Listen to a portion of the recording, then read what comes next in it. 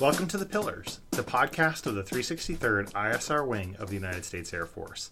I'm Chaplain Jim Bridgham. And I'm Dr. Jerry Walker. I'm Tech Sergeant Johanna Ackerberg. On each episode of The Pillars, we find a brief resilience topic so you can practically fix any potential roadblocks you encounter and finish a better wingman, airman, and leader. So, Dr. Walker, what's today's topic? Well, today we are excited to have joining us Tech Sergeant Northcutt from our Wing Safety Program. He's our Wing Safety guy. And he's going to talk to us today about risk management and how that applies to resilience. And some people may be thinking that the idea of risk management doesn't really have a lot to do with the pillars that we talk about, but I actually think there's a perfect parallel, and I'll give the story from something that happened to me just yesterday. So, Monday morning, if you can picture it, I'm getting ready in my bathroom. I've got shorts on. I'm putting on shaving cream, and all of a sudden I hear the garbage truck coming from down the street, and I have this realization, oh no, I haven't set out the trash. And our trash can is overflowing with stuff. We just moved, and so we threw away a ton of stuff. It's bulky, it's heavy, got to get rid of the stuff. Mm-hmm. So I drop what I'm doing, I run downstairs. Again, picture this, I'm barefoot, wearing only shorts, like gym shorts, have all my shaving cream on my face. I'm sprinting out to the trash can and hauling it to the front of the street, and in this sporadic movement, I actually ran over my foot with the wheel of the trash can. Now, it doesn't sound bad, but let me remind you, this was extremely heavy because all the stuff we'd thrown away. So I actually thought I might have broken my foot. I went to the ED later that day just to get x-rayed and make sure it checked out fine. I'm good. But for the rest of that day, I was limping. My foot throbbed and hurt inside my boot of my uniform. It soured my mood. So right there, that's physical pillar, the mental pillar. And I'm sure I probably wasn't reacting to other people the same way I might normally because I was in pain. Yeah. So let's not forget the spiritual pillar where you were cussing. I don't know if that is necessarily accurate, but if I just applied good risk management principles, then I would have found myself in that situation. So Sergeant Northcutt here is going to talk to us about how we can be better risk managers and how that maps on precisely to resilience. All right, I think the purpose is to first define what is risk management. Okay. Risk management is simply a decision-making tool, is identifying problems or hazards before they occur. Something as simple as driving home from work. What route are you going to take? Most people get in a habit of taking the same route over and over. Mm-hmm. With this Virginia traffic here, I get in a habit of checking my maps on my phone and saying, okay, the interstate's closed off because too many people are trying to use the interstate. I'm going to take the back roads. Sometimes it doesn't work out because an accident happens. Mm-hmm. And those are things that we cannot see. But it's all about accepted risk. And risk acceptance is another part of risk management. Risk management is not saying don't accept any risk. Mm-hmm. It's saying what risk are you willing to accept and at what level can you accept the risk at. Okay, so there's certain levels of acceptable risk, right? So we have to get from point A to B. We may know that it's a high traffic time, or the road conditions may be hazardous. Say it just snowed recently, or it's wet because it just rained, or we know there's an accident on the freeway. We have to take that into consideration when we're determining what is an acceptable level of risk for that road. Let's say someone's training. We have a lot of folks who do endurance and significant athletic events, whether it's like a CrossFit type activity or training. I know in marathon training in the summer, it'll be a 3-4 hour run. Mm-hmm. So from a risk management standpoint, it's like, do I have adequate water? Do I have sun protection on? How far can I go before there's a degradation in my performance, and also to health? Like if you're out running 20 something miles and you don't have adequate water, well, there's a risk there. Would that fall into this category as well? It would. Yeah, and I think your equipment goes along with that too. So gear, skills, and plan, that check 3 motto. I think to give you a marathon example, a further dig, some people don't have the right shoes, or they've been wearing the same shoes for like 3 months, a year, and they're all worn down, not providing a lot of cushion, and they may not know this, but they're doing damage to their knees and to their ankles. Just from not having the right equipment. But it's that's not apparent initially, right? So it's over time you see those injuries kind of pop up because of it. So learning how to be resilient, especially and to apply this risk management toolkit, can help you, because most of our folks are going to keep pushing ahead. Like, we're all innovators. We push hard in this wing. So for instance, maybe you're a runner and you're doing 10Ks or a half marathon. Well, maybe your next goal is a 20K or full marathon, whatever it may be. You're going to keep pushing ahead. You need to make sure you're realizing what it takes to get to that next level. And that's the first step, is realizing the hazards, assessing the hazards, identifying the hazards, and then you assess the hazards to see what's going to happen if something goes wrong. Let's take running out of water, for example. You're training for a full marathon, and you run out of water halfway through the training. What are your options? You can either keep training and risk becoming dehydrated, or you can stop your training and realize that you need to go get some more water, and maybe pick up that training after you get some more water. What's going to be the best course of action? Sure, you may not get the run time you're looking for. However, you'll be finishing your workout with a full tank of water in you. And that's something to consider, because most of us will just power through. We'll say, well, I'm out of water, but there's only 12 more miles. And that does result in some significant injury. And that's not just in physical. We're kind of aiming in that area, but this happens in all areas of our life. Maybe you're really tired. You've worked 14 hours, and you think, oh, I'll just keep pushing through on something that isn't time sensitive. We're not talking the ops floor or anything. And you say, but it starts putting that mental stress. And just like running with bad shoes, it's that with our minds. Like, over time, that does cause could cause long-term issues if you keep pushing those 16, 17-hour days. Again, on emergency issues. Just want to be clear. If there's something in your ops floor and you have to work those long days, we've all done it, but sometimes people will stay just to stay to work on projects thinking it'll help, but it does have long-term effects. Absolutely. So what's the next principle of risk management? Well, the next principle of risk management is identifying what type of risk management to take. There's two styles of risk management. You have deliberate risk management, and then you also have real-time risk management. Deliberate risk management is focusing on, okay, I'm going to go on a long-distance travel. Say the holidays are coming up, and we are going to be, a lot of people are traveling. I myself refuse to fly on the holidays. Okay. So let's say I want to go visit my family who live in Missouri during Christmas. Okay, so I have to drive all the way to Missouri, a 14-hour drive, and I got to make some decisions. Am I going to try making the drive all in one take? What's the weather going to be like? How do I prepare my vehicle and myself and my dogs for the weather? Do I even want to take the dogs? Who can watch the dogs? There are so many things you got to think about ahead and plan to make that happen. And then there's going to be things that you can't plan, and you're going to have to deal with on the spot. And dealing it with on the spot is the real-time risk management. Say you get a flat tire. Okay, you didn't foresee that happening, but you foreseen, okay, so, but in your deliberate plan, you foreseen, okay, so I know I have a spare tire in my car. I know how to change a tire.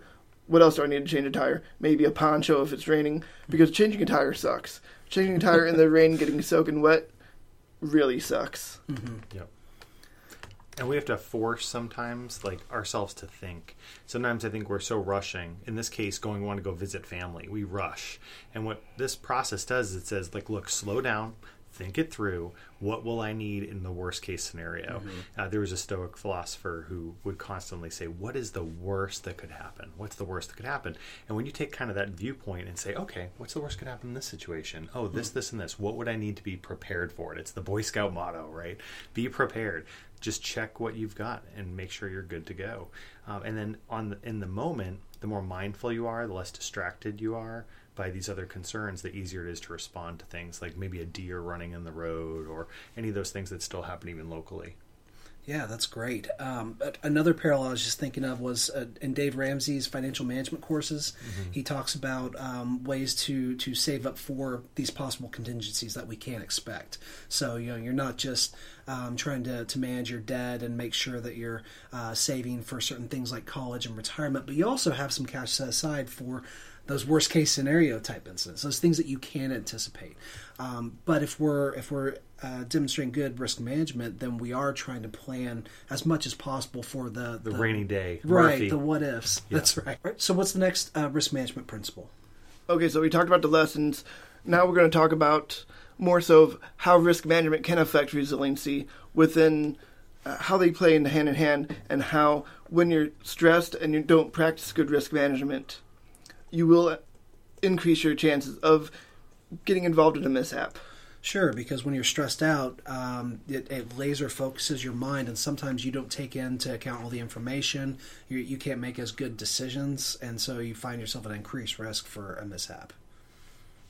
So, a little story I have. Last year, I was at my girlfriend's for Thanksgiving, and she has a small kitchen, and we were busy cooking everything. The turkey's ready, and I'm getting not a pumpkin pie, but the sweet potato casserole out of the oven.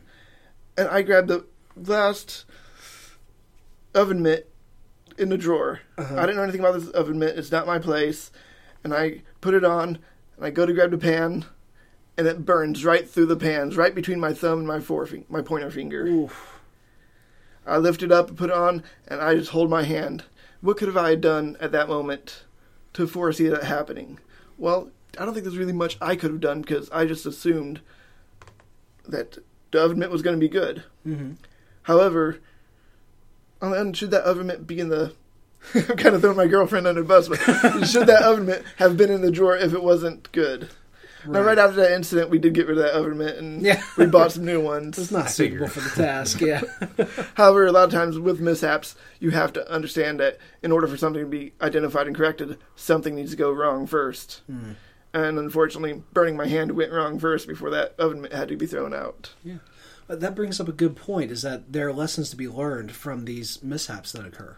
And it can, if we focus on, okay, what went wrong, what can we do to improve upon this in the future, or even prevent this from happening in the future, it'll keep us from making the same recurrent mistakes. Mm-hmm. I also think that by looking at it as not a blame game, because so many times when things happen, like, you know, getting burnt, instead of yelling at your girlfriend or getting angry that you got burnt, really looking at what actually happened, and it was just a mishap, and it's not someone's actual fault. You weren't wronged personally.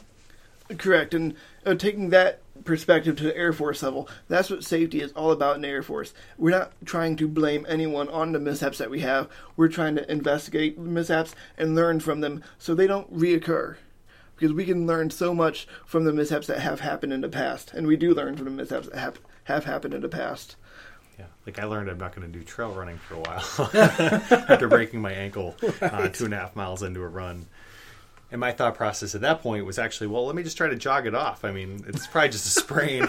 Also a bad life decision, let me tell you. So 2.5 miles of trying to jog it off did not do me very well, nor did going to work for half the day before going to get emergency help. That's called dysfunction. It is called dysfunction. It is. It totally is. That's brainwashing. That is. So, Sergeant Northcutt, can you summarize those the principles that you just talked about for us? Okay, so I think the summary of the principles, what we need to focus on is the first principle, which is accept no unnecessary risk.